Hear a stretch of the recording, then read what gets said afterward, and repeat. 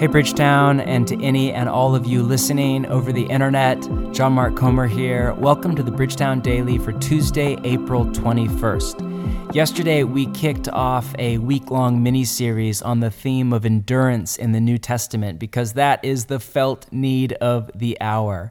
And I just have another scripture that I want to read over you. I have been reading and rereading, I think I'm on my third read-through in as many weeks, Paul's second letter to the church in Corinth, which is the one that a lot of people overlook, but man, it is just rich. And from the very beginning, Paul writes about endurance in a time of, in his language, trouble. Let me read over you chapter 1, verse 3. Praise be to the God and Father of our Lord Jesus Christ, the Father of compassion and God of all comfort. Man, I love Paul's vision of God, the Father of compassion.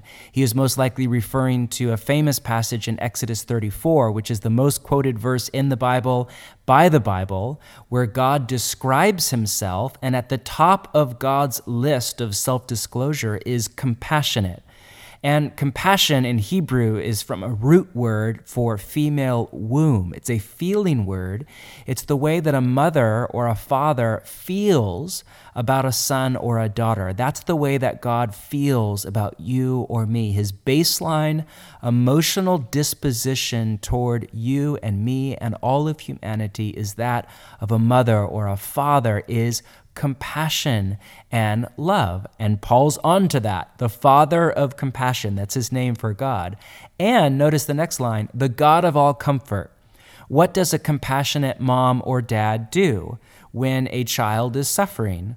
Well, they rush to the child's aid and comfort the child. If it's a little kid and they fall down and skin a knee, they pick up the child while she is crying or he is crying and hold and comfort and love and soothe. And honestly, good parents do this to 30-somethings and 40-somethings just in a very different way. That's who God is. But notice what Paul says next. God comforts us in all of our troubles, so that we can comfort those in any trouble with the comfort we ourselves receive from God. For just as we share abundantly in the sufferings of Christ, so also our comfort abounds through Christ.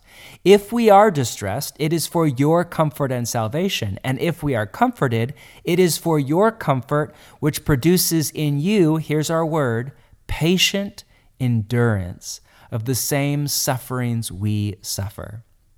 There is a key insight here that suffering has the potential to form us into people of compassion. As Jesus said, be compassionate as your Father in heaven is compassionate. There's no better way to do that than to endure suffering. Because in suffering, we experience the compassion and the comfort of God, and as a result, we are transformed into people of compassion and comfort for others, for the world. The most tender people I know, the most compassionate people I know, and patient people I know who don't drop a trite cliche like everything happens for a reason or God's in control, but know how to sit with you in your suffering and your open and unanswered questions and lament and doubt and pain without judgment, just with quiet presence. All of them are people who have been through intense suffering and a season of endurance. That's what something like COVID-19 has the potential to do, to form you and me into people who are compassionate like our Father is compassionate. But that's not all. Listen to what Paul has to say next, verse 8. We do not want you to be uninformed, brothers and sisters, about the troubles we experienced in the province of Asia. We were under great pressure. Anybody feel like that? I am under pressure. I'm stressed out. Far beyond our ability to, and here's our word, endure, so that we despaired of life itself. Indeed, we felt we had received the sentence of death, but this happened that we might not rely on ourselves, but on God who raises the dead. That last line has been haunting me for weeks now. I put it to memory a few days ago. This happened. What happened? Suffering, pain, trouble, intensity, pressure. that we might not rely on ourselves, but on God who raises the dead. We have two great opportunities in the current season of suffering and endurance and trouble that we are in.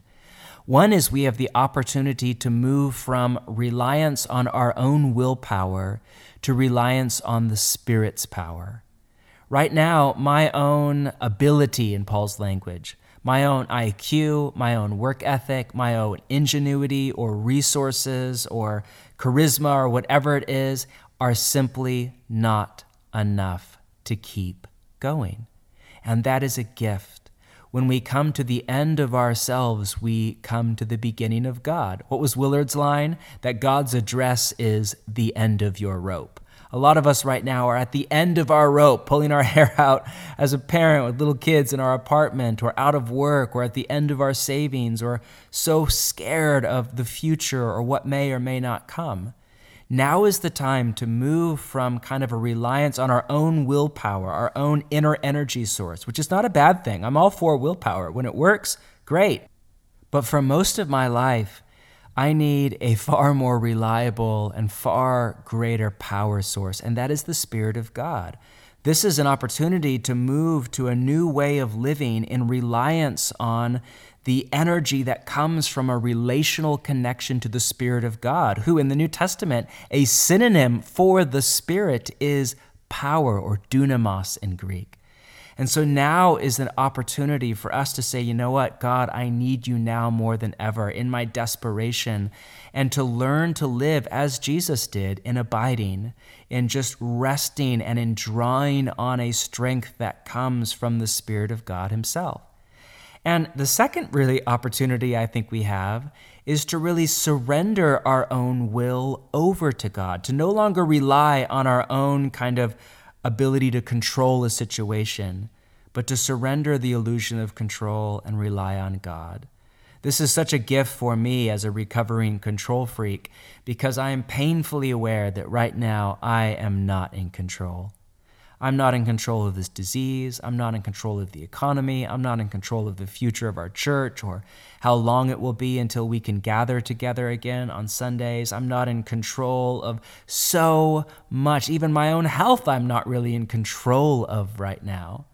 But that's a gift, because control was always an illusion.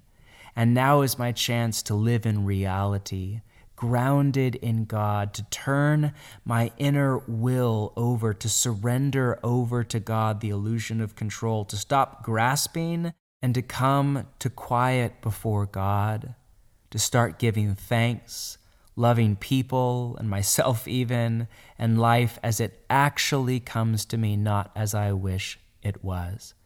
What a gift this could be for you and for me, to come to a place where we rely not on ourselves, but on the Spirit, a place of yielded joy and peace as we are transformed into people of compassion for our city and the world. To end, let's pray for a minute. I invite you just to take a seat, put your feet on the ground, take a few deep breaths. If there's a window nearby, just look out and up at the sky. Receive the air in your lungs as a gift from your Father of compassion. Life is not a right, it is a gift.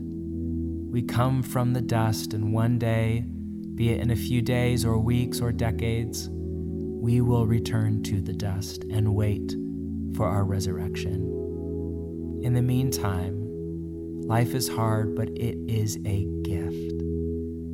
Just receive it right now in gratitude from the Father and his loving hand.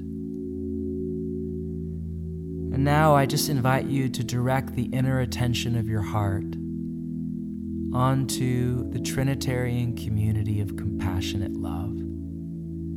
To look, so to speak, with your inner woman or inner man at God, looking at you, the way that a compassionate mother looks at her child, or a compassionate father looks at his child.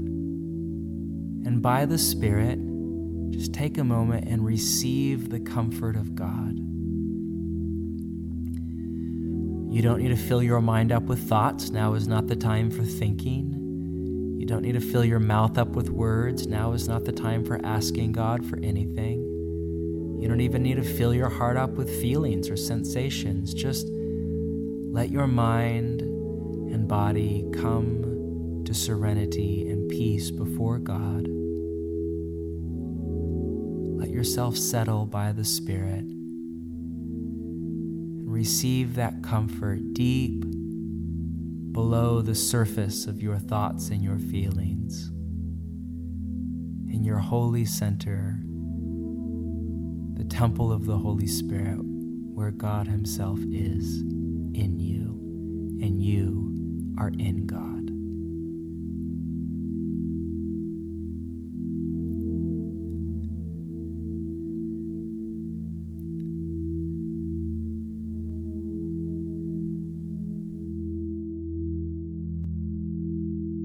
God, here we are. We open to you in your compassionate love. Thank you for your hospitable welcome into your family, into sonship or daughtership. In trust of your love and wisdom, we just yield the illusion of control over to you. We let go of the need for our life to go a certain way.